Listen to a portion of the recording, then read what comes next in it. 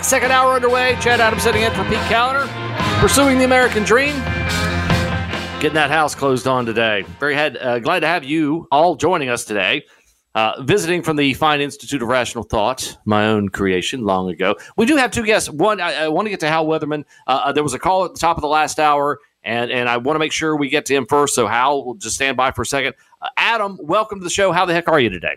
Hey, Chad. Good to talk to you again. Been a while. Yes, sir. Always a pleasure. Hey, so I was listening. I saw that same Atlantic article that you had gotten, and I wanted to kind of chime in on it because it kind of syncs up with some stuff that I've been noticing.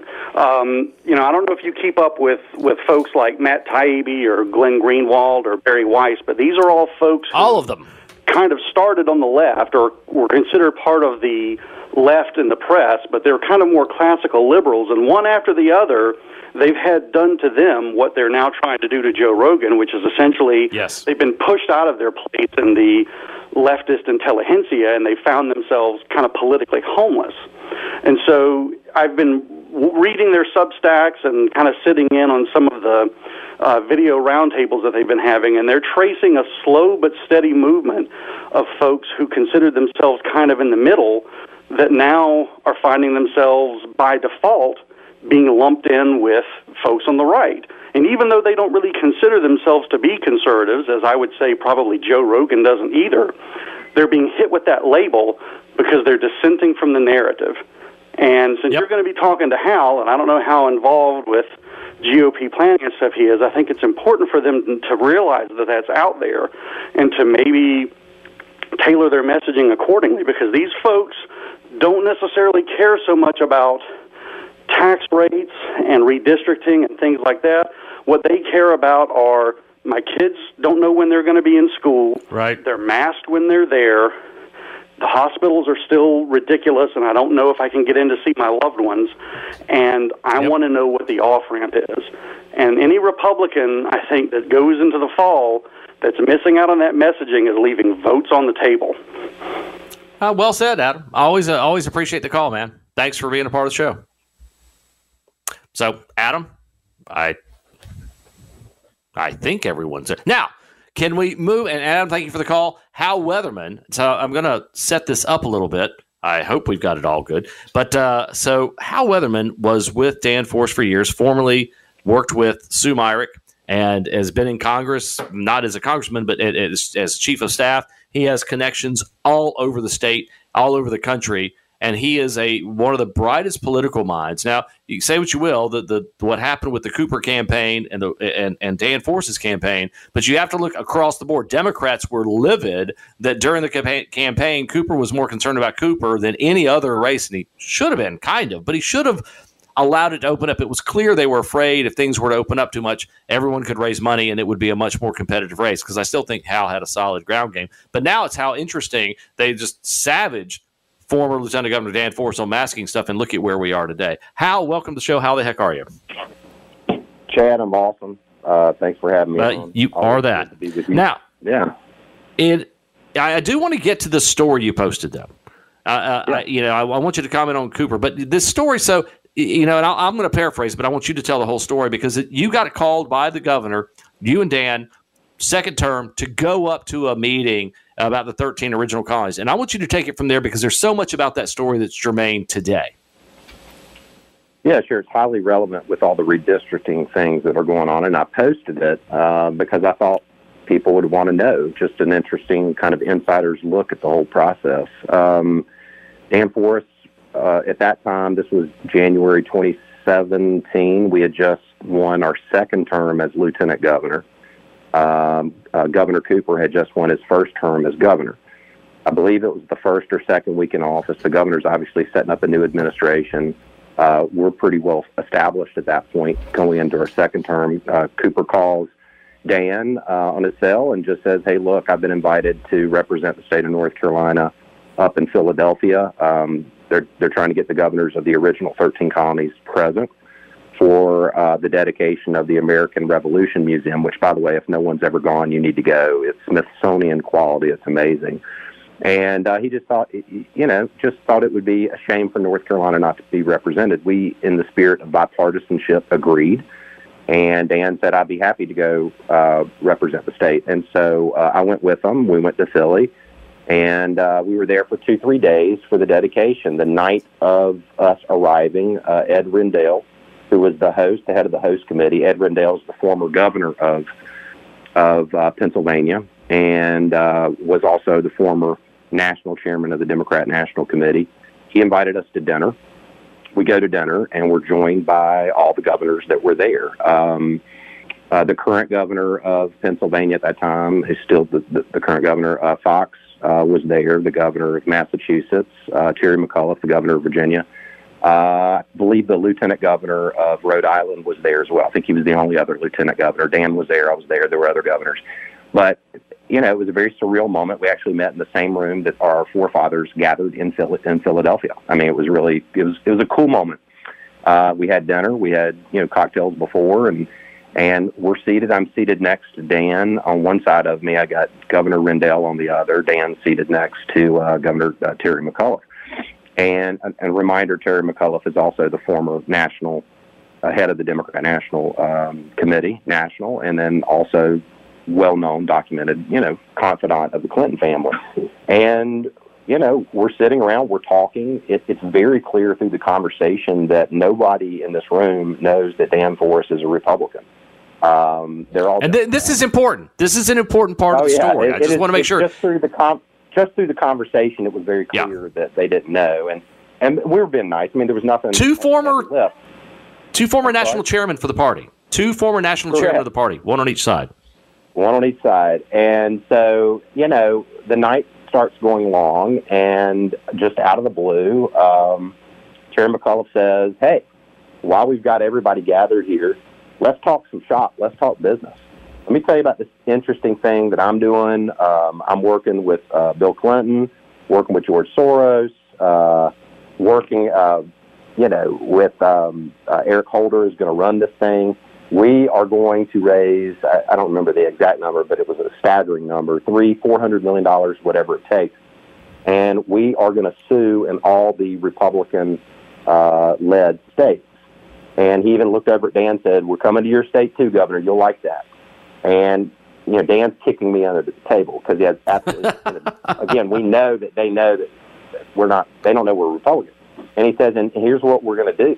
And it was very open. I mean, they thought they were in among friends, and we are going to sue, and we're going to judge shop. We're going to look for liberal judges, and we're going to sue on redistricting. We're going to make the Republicans look like racial bigots, and we'll win some, and in some we'll lose, but we'll win in the long run because by the time we're done with them, the black community will have nothing to do with them. We'll just absolutely eviscerate them. And just in other words, make every Republican look like a racist bigot, and that's the plan. It's 2017. And of course, 2017. Dan literally leans over and says they have no clue, and I said no, they don't.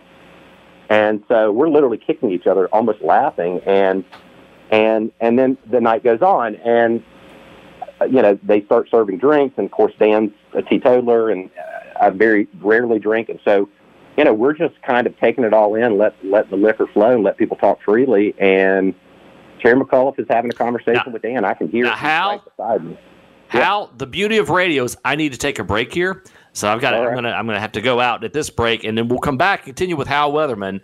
Continuing our story. Chad Adams sitting in for Pete Callender. Hope Pete's having fun acquiring and signing papers and stuff on this new house. But we have with us Hal Weatherman here on the show today, and it's a pleasure. For those of you who don't know, Hal Weatherman used to be chief of staff for Sue Myrick. Actually was chief of staff also for Lieutenant Governor Dan Forest, chief strategist, an amazing guy with just a tremendous wealth of experience. He was recalling the story where he went to represent with Dan Forest the state of North Carolina, 13 original colonies up in Philadelphia, and they're having dinner, and they find themselves, the lieutenant governor at the time, entering his second term, sitting between two DNC former national chiefs and former governors, Rendell and also Terry McAuliffe. And they're talking, and they didn't realize that Dan and Hal were Republicans. And as the evening progressed, they started discussing, here's what we're going to do. We're going to raise a ton of money. We're going to go out. We're going to sue these Republican states. We're going to judge shop. We're going to find friendly judges. And we may not win every case, but by the time we're done, everybody will think Republicans are a bunch of racist bigots. And Hal, I'll let you take it from there because, it's a lot more to the story. Yeah. So then, Terry McAuliffe, we're eating dessert actually, and he looks over at Dan while he's eating and says, so Dan, he's just making small talk. What's it like presiding over a right-wing General Assembly? He meant it in a derogatory way, as a joke. And Dan said, oh, it's great. It's absolutely great. And Terry McAuliffe laughed and said, yeah, right. And Dan kicked me under the table. And then he said, well, how is your first term going? And Dan said, thinking Dan's in his first term as lieutenant governor. And Dan said, well, my first term was great, and my second term is off to a really good start. It's going strong. And he said, no, I mean, your first term as lieutenant governor. And Dan said, my first term as lieutenant governor was great. My second term as lieutenant governor has started off really strong. And he said, yeah, but the first term, Pat McCrory, was good. Are you, and you could tell he was tongue-tied. You could see it. You could literally see it in his face, the realization. And Dan said, then I'm a Republican, right? And no idea. The entire room got death quiet. Everything stopped. Every fork hit the table. And Terry McAuliffe said, hey, guys, Dan here's a Republican. And Dan said, yep. And he said, listen, about that, Terry McAuliffe said, about that redistricting stuff, we just want it to be fair. Yeah. And Dan said, yep. Listen, gentlemen, I want y'all to have a good night. And we got up and we walked out the door. And, wow. We laughed about it, but the reality was it's not funny. And it's one of those things that, from a personal standpoint, not being partisan at all. I mean, this is our republic, right? And voting is a bedrock principle of who we are as a country. And I personally wish that the demographics that they were so callously casting around as pawns in a political game could be in the room and hear about how callous they are about it. I mean, this is January 2017, so we're talking 3 to 4 years before the state of North Carolina, the General Assembly, even started discussing redistricting.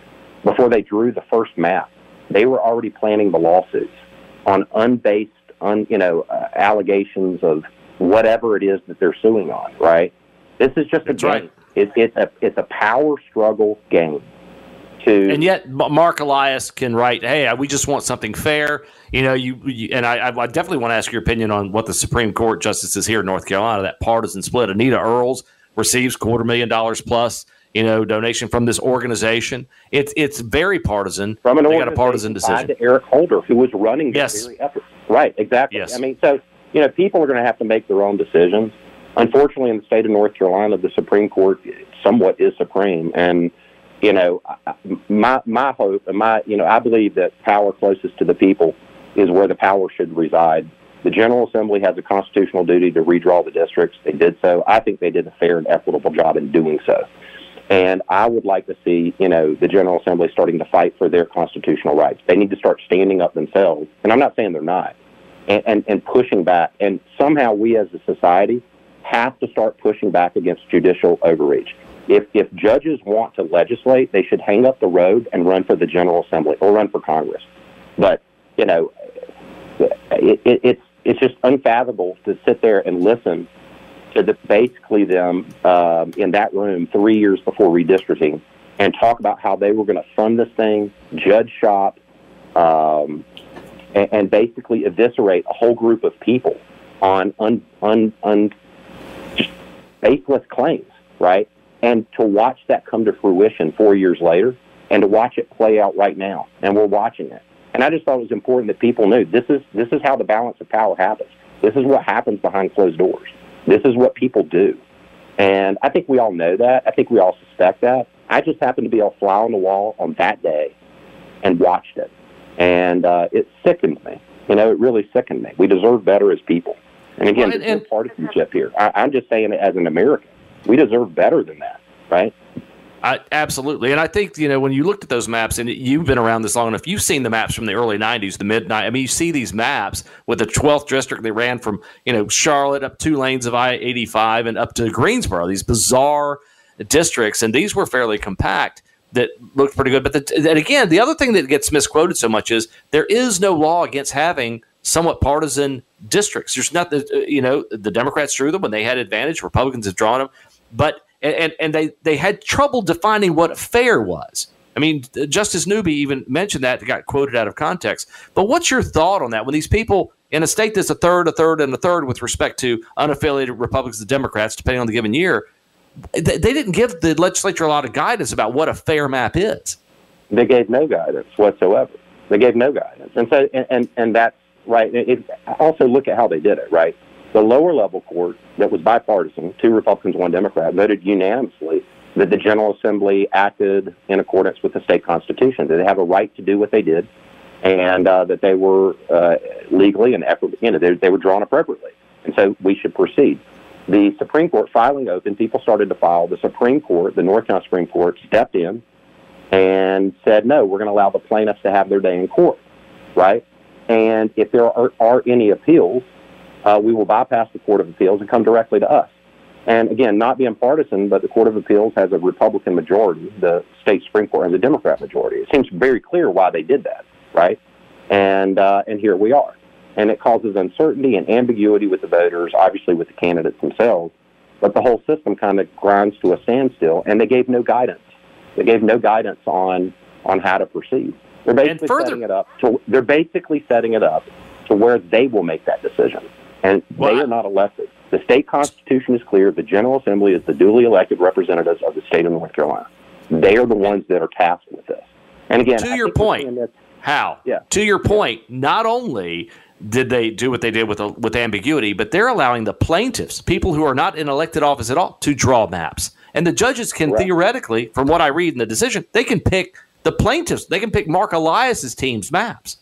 Exactly right, which is a complete, overreach and a complete overrun of our state constitution. And this should not be acceptable, right? It should not be acceptable to, it's like the Constitution itself the state constitution is being run roughshod over. And, but we're seeing the overreach. We see the overreach out of Washington, where it's going to take strong state governors to stand up and fight against the overreach on the feds. But we're also seeing the overreach from the judiciary, both at the federal and the state level as well, where it's going to take strong general assemblies to stand up and start saying no. I remind people that when a court issues an opinion, if you actually look, like when the U.S. Supreme Court issues an opinion, at the very top, it actually says on the parchment, in the opinion of the court. Somehow we've allowed the judiciary to rise to an equal and opposite branch. You should read our forefathers' writings and what they envisioned the judiciary to be. They are to offer opinions. And what they have done is they're coming in with the force of law and saying, no, we're going to make those decisions. We're going to make those decisions. None of us are elected. None of us are held accountable to the people. And that's unacceptable. It's unacceptable to our republic and what our forefathers envisioned of how we would be governed. That's my personal opinion, but I feel strongly about that. And I think you're seeing that play out right now. Our guest is... They're going to allow Mark Elias potentially to draw the maps for the state of North Carolina in complete circumvention, complete running over the General Assembly's constitutional... Our guest, Hal Weatherman, you can see why I wanted to get on. Very passionate individual, someone who's been on the front lines of politics in North Carolina across this great state. And Hal, thanks for being a part of the broadcast today. We've got much more to go here on the Afternoon Pete Callender Show. Chad Adams, your guest host. We'll be right back after this.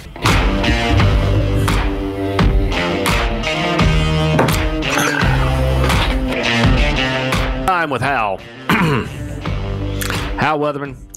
Again, a brilliant political mind, regardless of the outcome last year. I've known Hal for many years. Strategies are sound. His research is sound. COVID threw a lot off in 2020 with respect to the elections and who could raise money. There were many Democrats, by the way. If you looked at the Council of State races, you look at the treasurer, you look at the superintendent's race, you look at all the other Council of State, labor commissioner, insurance, all of these, auditor, and you look at what changed because of the way in which candidates could not raise money. They couldn't get out there and campaign because the governor's trying to shame and embarrass anybody. How dare they? If they don't wear a mask, then they're just going to kill people.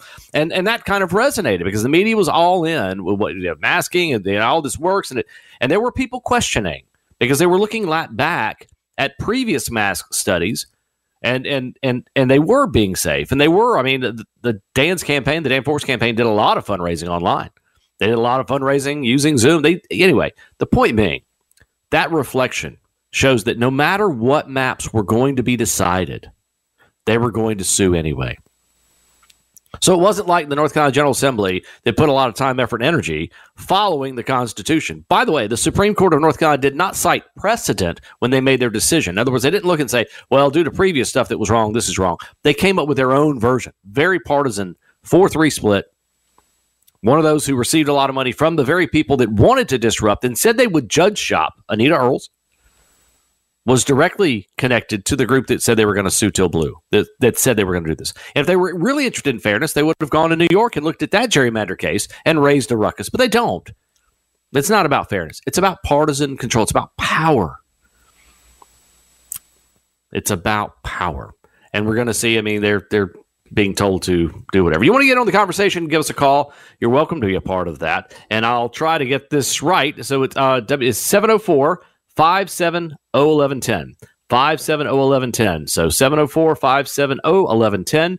Here, thankful to be at the helm today as Pete Callender's taking the day off. I'll be in tomorrow as well. News Talk 1110 and 99.3 WBT. Always a pleasure to be here. But I did want to make sure that, you know, a lot of folks understood what the heck was going on with respect to these maps. This is no accident. This isn't like that the Republicans did these horrible maps and they need to be adjusted. No, they were going to sue no matter what. And then the courts did a very poor job, and Hal touched on this. The courts did a terrible job of delineating, okay, here's what fairness means to us, because they can't. They couldn't. So that's why the legislature was like, okay, what do you want us to do? Okay, we just don't want you to have these maps. We want different maps. We're not going to give you guidance on what they need to be, but just draw new maps and submit it to us. So it is an absolute mess. Now, again, a lot of different things going on. That was just one story today. One of the tougher stories is this Joe Rogan thing. I want to touch on this. I don't want to spend too much time on the Joe Rogan story. If anyone has ever seen it, back from the News Talk, well, it was a news radio or one of the show's sitcoms he was in. Absolutely hysterical show. A lot of folks were in that. But if you follow Joe Rogan's career, mixed martial arts guy, he's a Fear Factor. Hey, go eat these crickets and you can get to the next level. Eat the roaches, whatever. You know, you're a Fear Factor guy. He's a comedian and he has a podcast and arguably the most listened to podcast anywhere. Is it because he's profoundly deep or unbelievably witty or that he has all the answers? He would be the first to say, if you're familiar with his work at all, he'd be the first to say no. He doesn't pretend to be the brightest guy in the room. He doesn't pretend to be the guy who has all the answers. He has just interviewed many different people. If you listen to him long enough, you kind of get the feeling he's got more of a libertarian leftist streak than anything else. If you listen to his comedy, he's absolutely hysterical. You can go back and look at his 2018 Netflix special, and you'll get a feel. Most of the people going after Joe Rogan, they've never listened to him. They don't really care. What they do care about is he's a threat. Anybody that has that many listeners who can tell you to question authority, to question the tyranny of masking, the tyranny of not discussing alternative treatments, the tyranny of not having open dialogue and asking about natural immunity. There's a lot of things that he just broached. He didn't say this is the right thing or the only way. He interviewed people, and that becomes a threat. And so then you had Rumble, an alternative platform that's trying to grow, offer him $100 million just to switch platforms, to leave Spotify and go over to theirs without restriction, don't have to edit anything. And then they start getting Joe to apologize for different statements he's made without looking at the context of when he said those statements. And it only goes one way. Well, they go after Barry Weiss, they go after Bill Maher, they go after anybody, Tulsi Gabbard, whoever doesn't pull that media leftist, Fauciism and just worship and fall at the feet of the CDC and the World Health Organization. You have a pandemic that has ravaged the world, and we still don't know where it came from. And even remember suggesting that it came out of the Wuhan Institute of Viral Technology, suggesting it came from a place where they study these kind of things was considered moonbat crazy. You were a few sandwiches short of a full picnic. You were rowing on one paddle. You just didn't have the sense God gave a hamster. You didn't. If you said things like that, and now it is 2+ years later, 2.5, we still don't know. We still don't know. Unbelievable stuff. But it is worth knowing. It is worth discussing. So the other bad news for that, and I don't want to be the bearer of bad news. There's a lot of great things. Look, we're going to come out of this. Freedom is breaking out there. The truckers, who would have ever thought Canadian flipping truckers would be the symbol of freedom?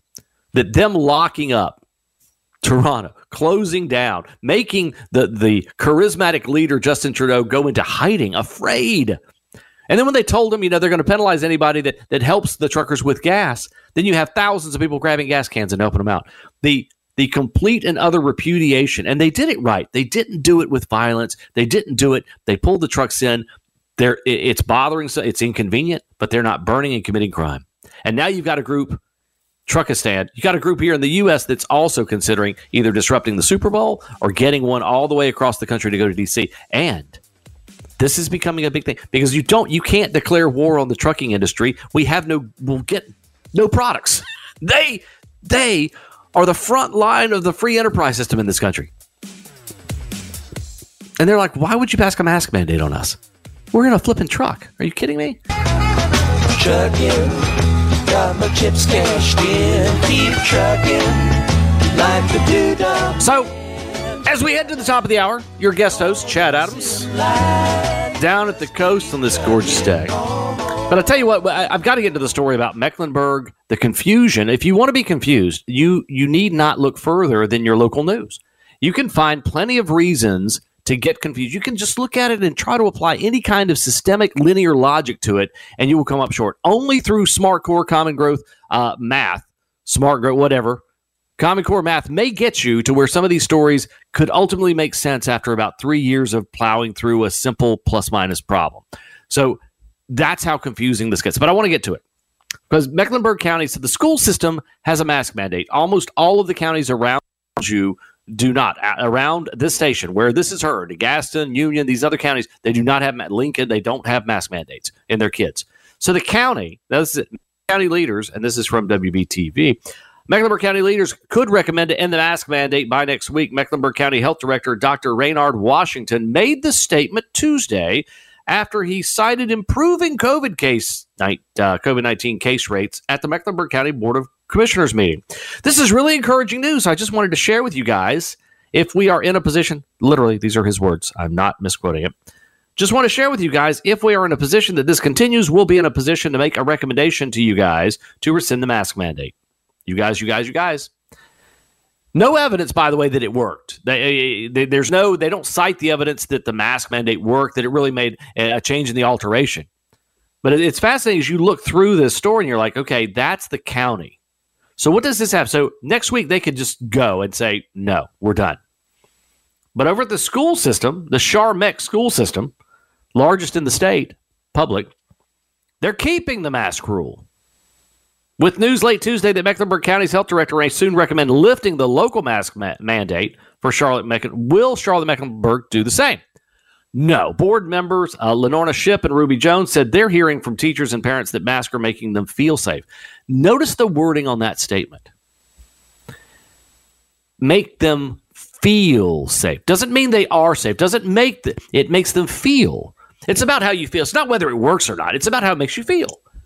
It's not that the science tells you you're safer, or that the schools are a problem, the kids are a problem spreading and all this. No. Makes you feel. I guess don't drive your car. If you were aware that how dangerous driving a car could be, would you ever drive a car again? If you were aware that the largest food poisoning case in the world was with lettuce over in Europe, would you just never eat lettuce again? Because something terrible could happen. This fear, this irrational fear that we've developed is just astounding. Makes them feel safe. While board member Rhonda Cheek, a nurse, said the masks are causing, listen to this, masks are causing language, reading development, phonics struggles in children because they need to see a mouth. They absolutely do. So the damage, and I went through this at a school board meeting yesterday. I sat on a charter school board. And looking at this is exactly our job is to educate kids. We are failing that. We were already struggling with it before, and so much COVID, billions of dollars spent, hasn't been spent. It's there to be spent in school systems that did a lot of things that will have no bearing on making those schools safer, and it will not make the educational experience better. We are failing our kids. We are failing your kids. Not being able to learn, that's the task. So you just gave up in order to be safe, or to, as we said earlier, feel safe. It makes them feel. Never mind the harm being done to the kids. Funny that wasn't the chief area of discussion should be, are we harming our kids? The simple answer across the board, yes. They're moving, they're falling behind in category after category after category. So you need to get the freedom back in the classroom. And you're teaching kids to have this irrational fear of things. not having, look, I say this as someone whose mother is on a ventilator in a hospital right now, the results of ravaged COVID. Triple vaxxed in the hospital. So don't act like I don't care. I do care. I genuinely do care. Kids, and even the stuff that's going on in our colleges in this state, making kids who have already been infected and have healed, you don't recognize any natural immunity whatsoever. You don't. You make them get a COVID test every week to get in school. Wear a mask in the classroom. Wear a mask in the classroom. Almost every college in the state. It's horrible for the kids. It's giving them a horrific college experience. Kids are dropping out of college. Sick of this. They're not seeing the value add. The fear. When in this nation's history did we ever get driven by fear? Oh, no.